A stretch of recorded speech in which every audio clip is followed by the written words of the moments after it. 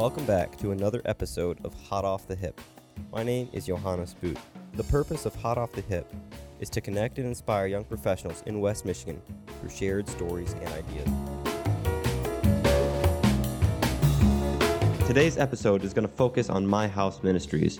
At My House Ministry, supporting women coming out of trauma and guiding them towards a fresh start and hope-filled life is the mission. Your past should not dictate your future, but it's hard to break the chains of chaos alone. My House Ministry is a 501c3 nonprofit, faith-based organization that provides safe housing and restorative programs for women breaking free from the chains of abuse, addiction, and chaos. My House Ministries operates 3 homes in Holland, Michigan. 2 homes are designated for single women, and 1 home is for women with children. Applicants must be 18 years of age, drug-free, and committed to working with the My House Ministry program while living in the home. While the women that come to the ministry need a safe place to live, they're actually seeking support and tools that will help them break the cycle of homelessness. The program consists of one-on-one support from a life skills coordinator who meets this 2 to 3 times per week with the resident. These individuals are trained to listen with compassion and assist the resident in setting specific program goals. Goals can be job-related, independent housing, personal skills, and/or health-related. The life skills coordinator also provides the resident with access to resources and tools to help her achieve the goals. Residents can stay in the My House Ministry program for up to 18 months as they build a new life foundation that's free from the addictive behavior or the abusive relationships that were so harmful to them and those around them in the past.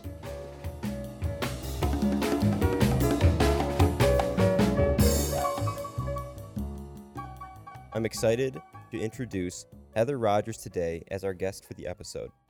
Heather Rogers is the executive director at My House Ministries and has had an unexpected journey from the arts into firsthand dealing with poverty. It is my pleasure to welcome you to the podcast, Heather. Thank you for being with us. Thank you so much for having me today.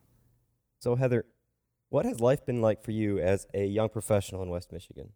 It's been unexpected, and it's been an unexpected journey being a professional in West Michigan. And West Michigan has really been a place that has provided so many opportunities to grow and do things that I never thought I would be able to do and experience. My career started at the Grand Rapids Symphony, and right off the bat, being 24 years old, I was going to Carnegie Hall with the 75th anniversary of the Grand Rapids Symphony, and having the opportunity to plan and fundraise and be there and watch our symphony, our hometown symphony, do that. Not many people can live in a community like Grand Rapids and still get to do something so big in scale like that. And to go from that to being part of the fundraising team at DeVos Children's Hospital, that is also one of those things that you say, wow, I can't believe that I live in Grand Rapids. I live in West Michigan, this beautiful place, and also get to make an impact in the community. And so growing up professionally in West Michigan is just a humbling experience, and it has also been a true pleasure because I have grown into a professional that has been able to enjoy these rare opportunities. And now I have probably the most awesome opportunity, and that is being the executive director of My House Ministry. And it's also the most humbling of opportunities as well. West Michigan is an incredibly rare gem of a place to live and grow professionally in the types of opportunities it provides professionals. These grand opportunities that allow you to experience things in a safe way, but also in a grand way. So West Michigan is a an amazing place to grow up as a professional, and also allow you to tailor and hone your skills and experience, allowing you to be whomever you want to become. West Michigan is also very unique in that it prepares individuals to either become great and stay, or become great, move on, and go all over the world, or become great, go all over the world, come back, and make West Michigan even better than it was before. So I do think that we are so unique in that way too. So, yeah. Yeah, that's actually a great point, and something I wanted to follow up with you. I know a few friends who've been in the arts and have moved away because of they felt there was more opportunity in other, particularly bigger cities across the country. How did you tackle that as you were addressing that in that part of your life? You know, I have met so many artists who got their start here in West Michigan. And whether it was musicians or professional dancers who will still to this day call West Michigan home. And they got their start here, they got their training here. West Michigan was the place that is not just home, but it is a breeding ground for professionals. And now they're in New Zealand dancing. They became prima ballerina in New York. Musicians who are now concert masters in Utah, conductors in California.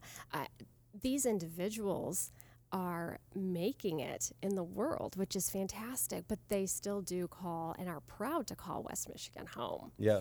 And I just think that's just so exciting that West Michigan, we care for people. We have just this unique it factor, and it's not an it factor. There's more to it than that, because I think that, you know, an it factor, you can find that all over the place, but West Michigan has this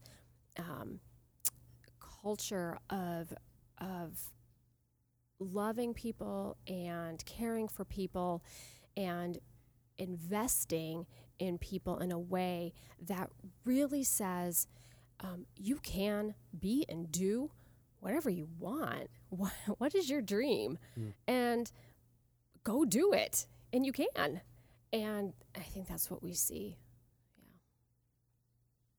So, is there a particular competitive advantage you see, or a particular maybe competitive advantages of, not the greatest way to look at it, but intrinsic trait that growing up in this area kind of imbues in young professionals, and perhaps something that would be attractive for other people?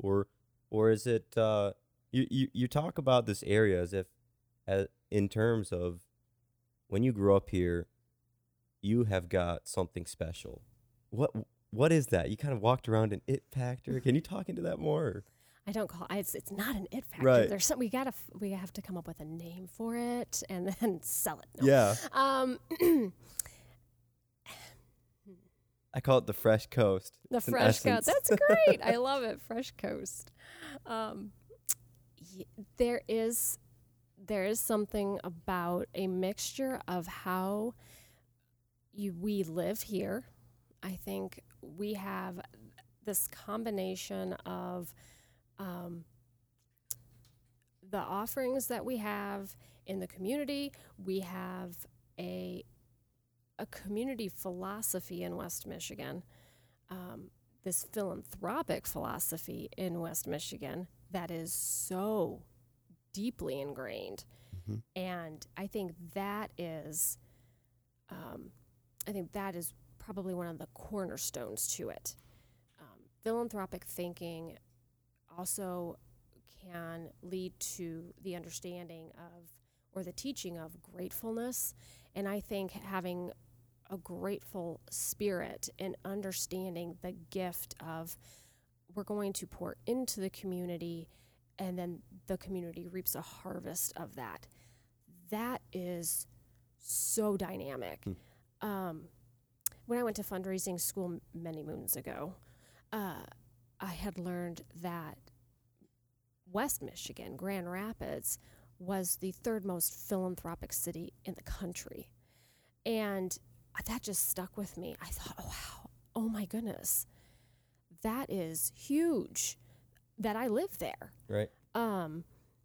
And all of West Michigan really kind of breeds that. You know, when you give of yourself, of your time, of your money, of your beliefs, of any of that, then you do reap a harvest of any number of things back. And I think that is a cornerstone to what makes us so special here, what makes the opportunity so special here. So I do think that is part of our it factor, our Fresh Coast factor. Fresh Coast factor. Amen. Yes. More of that, right? More of that. Yes.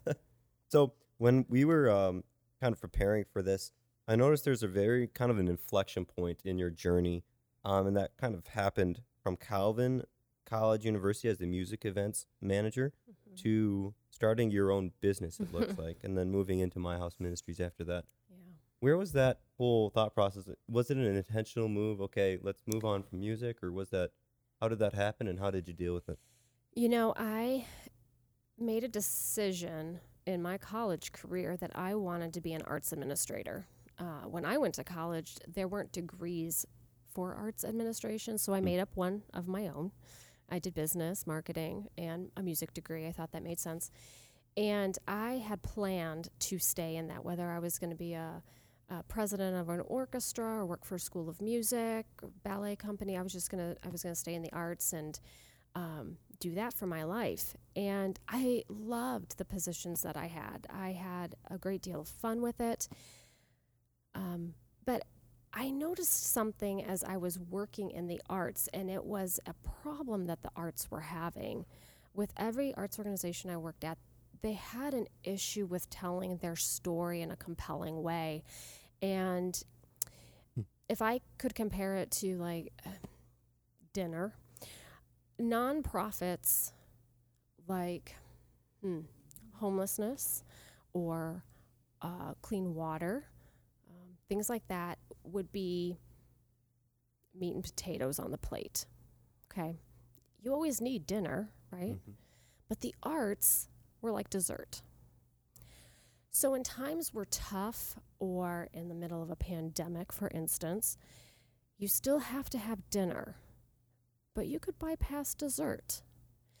And the sense in the arts was for a musician or a dancer, for somebody who loves the arts, which I do, we always wanted to convey that the arts is so important. The arts is dinner. You really can't go without it. But for the public, it's really hard to understand how a symphony orchestra performing is of equal importance to clean water. You know, those two don't really line up. It's hard, especially in the midst of a pandemic, for instance. So arts is always one of those things, the first to get cut from budgets and things like that. And so after about 16 years in arts management, and having lots of consultants come in and work with various organizations, I started to realize there has to be a better way of conveying the importance of arts to communities, because they are important. And how do we do that? And the best way to do it is not during a pandemic, but just in normal everyday life. Arts is really important, but you have to change the way in which you talk about it. So I thought, well, maybe if I became a consultant and helped arts organizations tell their story, maybe I could help them not have to cut their budgets all the time, or save their musicians, or save their programming, their education programming. So that's why I started my business. Wow. Was to help arts organizations. And after I started it, I began working with other nonprofits and then some for-profit agencies, and just began building it from there and let it grow. And then one day I was looking at the want ads just out of curiosity, and that's when I saw the position for My House Ministry. And that was the day that really changed my life. So Tell me more. Oh my goodness. Well, I had my business was okay. You know, I was enjoying it. I was enjoying my business. And when I saw this in one ad for an executive director, part-time executive director for My House Ministry. Now, I had lived in Holland at that point for about 5 years at that point, and I had never heard of My House Ministry before. But I read about it, what they did, and was immediately captivated by it. Here's an organization that helps women and mothers with children by providing safe homes and a restorative program. And they help these women who are homeless, in poverty, abused, having addiction issues. And I thought, wow, and they need an executive director. And I know how to do fundraising and marketing, kind of, I think. I don't know, let's see if my skills match up with what they need. And it was a good match, and I never looked back. And the thing is that it has changed me so much. It changed me in a good way. Prior to that position, I did not understand poverty, not really. And, you know, homelessness, I knew about the mission and just figured if you were homeless, you lived at the mission, you know. And I don't want to seem like I'm, Right. you know, dumb, but I didn't, you know, middle class, and I did not know that world. I didn't. But I learned quick and gained a whole new set of lenses on right here in Holland, in Zeeland, in West Michigan. Our beautiful West Michigan has a whole group of people that are desperate and are definitely in need and are longing to change their lives. And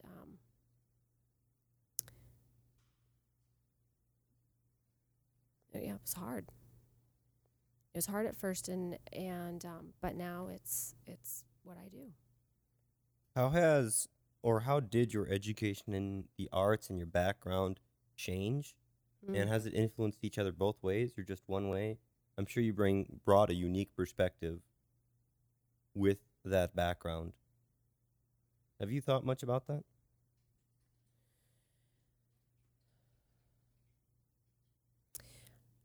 My education was in business and marketing. Those skills and my experience working in the arts, I was able to tailor a lot of those experiences, fundraising, those types of mechanical, I mean, maybe mechanical is not the best word, but using that in my current role. Mm-hmm. There is a whole language that as a middle class woman, when I speak to one of our residents, when I first started, I really realized that I didn't know how to talk to our residents at first. And it was through training and reading that I realized that I had to learn a different casual register in order to be able to talk in a way, to speak in a way that was respectful and in a way that the residents would be able to interact with me and I with them. And I'm not saying that in a disrespectful way. I'm saying that in the most respectful way. Because when you're in poverty, being in poverty and being in middle class or being in upper class, you are living in different worlds. And so I had to learn what their world was like in order to engage with them in the most respectful manner. It sounds like you might have had a lot of I don't know what to do moments or what's happening moments. How did you handle that? Well, I am a woman of faith, and I love my Heavenly Father more than anything. So, in moments of I don't know, what do we do? Which I had many of, and still do. I pray. I start my mornings in prayer, because I have a team as well. And I tell my team, we put on our My House Ministry backpack in the morning, and we follow God's lead through the day. We help our women. We empower them as much as we can. And at the end of the day, we take off our pack, and God watches over them while we sleep, because we got to get our sleep. I have a great team of staff members, life skills coordinators. They meet with our residents 2 to 3 times a week. I have a great operations manager, our resident care coordinator.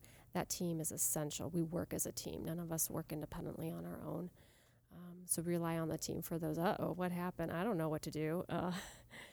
And we also have a great network here in West Michigan of partner organizations we rely on to call upon. But I'm definitely on my knees, Lord help me, what do we do, kind of a person. So, yes, yeah.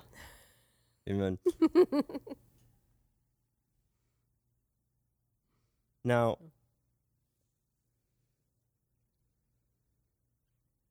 when it comes to making tough decisions, there is definitely the perspective of I'm throwing my whole self at this and not acknowledging and bearing too much weight on yourself, perhaps. And the prayer and the faith-based side is, okay, there are things out of my control, and I believe in a sovereign God. However, you still have to take action. What's next? Or have you not come across that? I'm sure you have. Essentially what I'm trying to ask, and I haven't structured this question out really well. Essentially what I'm trying to ask is, does the picture all of a sudden become clear after you pray, or do you have additional problem-solving routines that you go through? Or is it a faith leap? I'm sure there's a combination. So, what do I do when I really don't know what to do? Well, definitely pray, right? First thing you do is you pray. And we have So we have 3 homes in My House Ministry. They are, it's a transitional housing program. So this is not emergent housing. If a woman needs a roof over her head and food in her belly right this second, she would go to the Mission. That would be her way of going. But if she is sick and tired of being sick and tired, and or if she's in, say, a sobriety home, and she's working on her sobriety, she's been at the Mission for a while, or she's been in any of our other partner organizations, or sometimes we get referrals from churches, or then she comes into transitional housing, which is My House Ministry. And we have an 18-month program. Now, in December, after a lot of prayer and really talking things through with staff and our board and talking to others in the community, I said, okay, this is too short. 18 months is too short. We help them settle chaos. We are able to look at what's going on in their lives, and then we finally start gaining some traction. We get them employed well. They're finally paying off some debt, getting into a good counselor, and just around the time that everything is starting to really get going, the train is finally starting to leave the station. They hit their 18-month mark, and they have to leave. And it's literally like watching a train fall off a cliff, because rarely did we have not rarely, but it was like, okay, instead of launching them successfully, they would get hit with sticker shock at rental rates around the area. And so often they were sent right back to the beginning and back into the mission or back into Harbor House. And we said, this has got to stop. We've got to do something about this.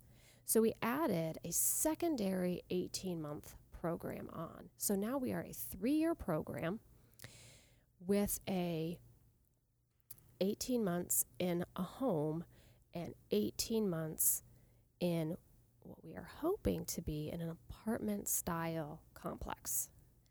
Now, we don't have an apartment. I've been praying about an apartment. We need a venue for that second phase.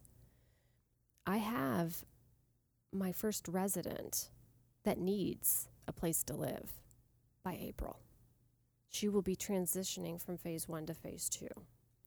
So you're asking me about those, what now? And I've been praying about it.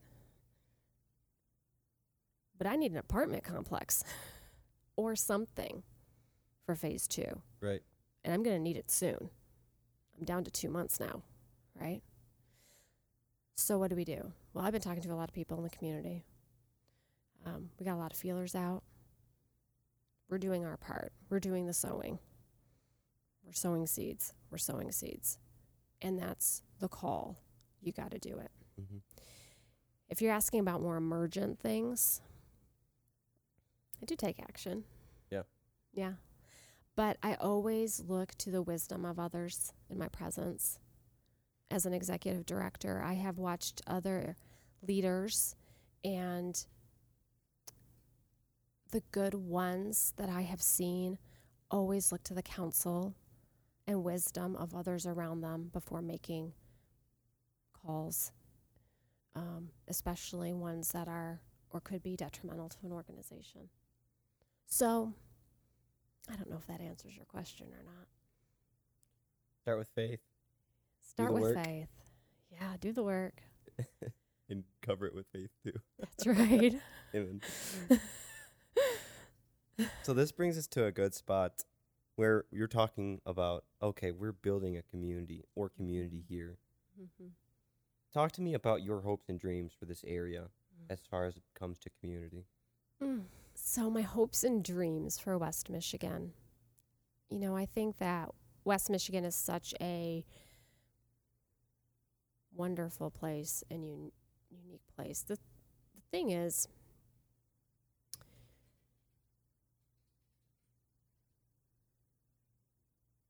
West Michigan has everything it needs to. We talk a lot about ending homelessness, ending poverty, but the conversation really needs to be around how do we get to know, understand the unique, incredibly unique individuals that have been lost in the ways of poverty and homelessness. God created every single person on this earth uniquely, and he gave every single person on this earth gifts and talents. Johan, there will never be another you, ever. There never has been somebody like you, and there never will be again. It's the same thing for every woman in our ministry. When women come into our ministry, it always amazes me how little self-dignity and self-worth they have.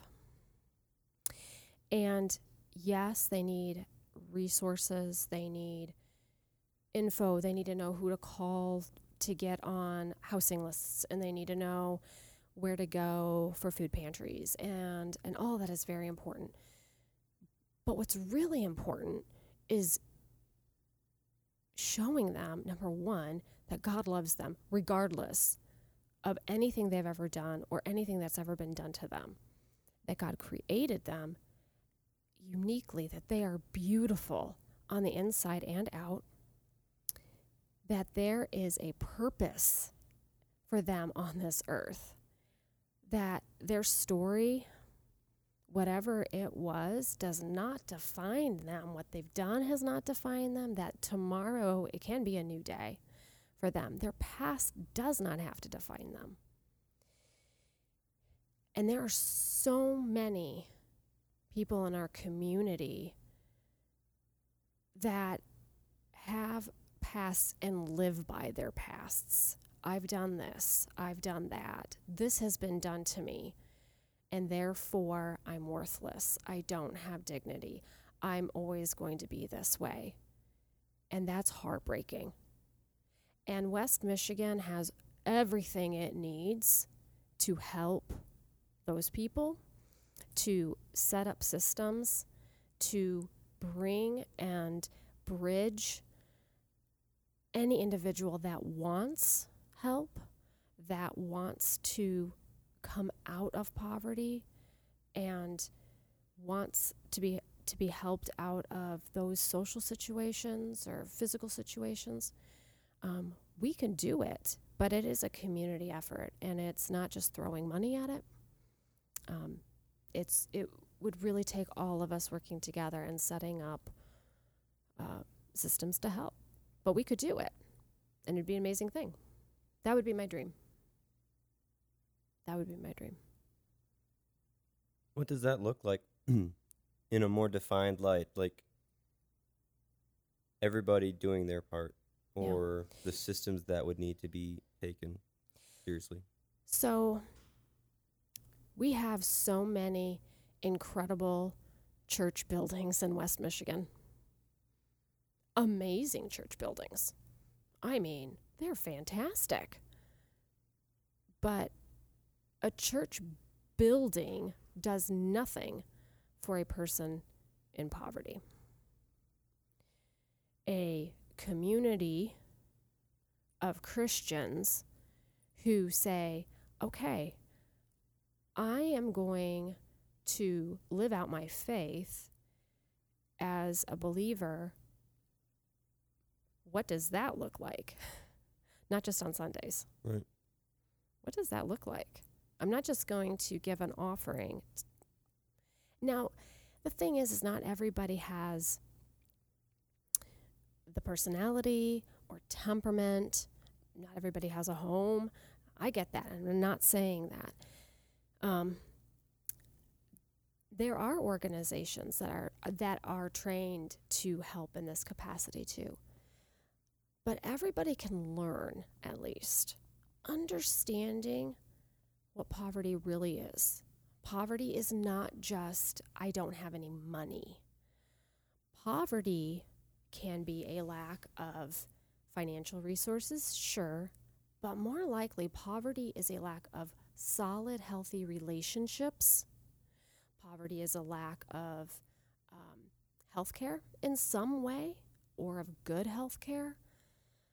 Poverty is going to be a lack of physical well-being. Poverty can be a lack of support for your kids. You think of all of the ways that you don't have to worry about things. If you lost your job today, you could call how many people? If you lost your home today, you could call how many people? Start thinking about all the safeguards you have in place for every aspect of your life, and that's the reason you're not in poverty in some way. Right now, most Americans are suffering from poverty. They're suffering from mental poverty, right? They're talking about, health and mental illness is on the rise right now. So a lot of people are suffering from poverty, but they don't think about that. It's just mental illness. But when you're in poverty, you have deficiencies in so many areas, but it's not just financial. And that's the mistake that a lot of people make. If you're in poverty, you just need money, and we'll just throw money at you, and it'll be fine. So if I had to build a system of what would that look like, there are lots of organizations. I would say let's make sure those organizations are working together and better with each other. A lot of smaller nonprofits do great work, but sometimes they get overshadowed or aren't funded well enough to stay afloat, to help. And then I would just have there be a good education piece so we understand what poverty is. Yeah. Poverty is often really inconvenient, and so we don't have to look at it. It is. Yeah. That's huge. Wow. Well, thank you for sharing so much with us today, Heather. If you were to encourage other young professionals in the area or leave them with a tidbit, what would that be? Well, I would say first, get to know your neighbors. That would be my first thing. I remember being a young professional, and I was so busy working and growing professionally that I didn't get to know my neighbors. And you never know who in your neighborhood is in poverty in some way. So I'd say get to know your neighbors. And especially in a time like COVID where we're supposed to be, remaining distant, you don't know who in your neighborhood is really suffering. So I would say that. Get to know your neighbors. Start there. And then I would also say a lot of nonprofits in the area need the support and the advocacy and the professionalism of young professionals. And I'm just saying right now, it's going to be dirty. It's not pretty. I know a lot of people will say, I'm going to go join a nonprofit that helps those in poverty or homeless, and they kind of get the Mother Teresa thought about it, like, oh, it's going to be kind of glamorous. It's not, but stick with it. Join them, help them, be on their boards, and that's where you can help. And it will change you, and if it's anything like me, it will change you for the better. Amen. If a young professional wanted to connect with you at My House Ministries, what would be a good way for them to do that? You can email me at heather@myhouseministry.org. You can visit our website, myhouseministry.org. Yes, and we are looking for board members right now. So we have an advisory board and would love to have some young professionals on it. You heard it here first. And don't forget to throw a barbecue or drop off a nice note to your neighbors. This has been another episode of Hot Off the Hip.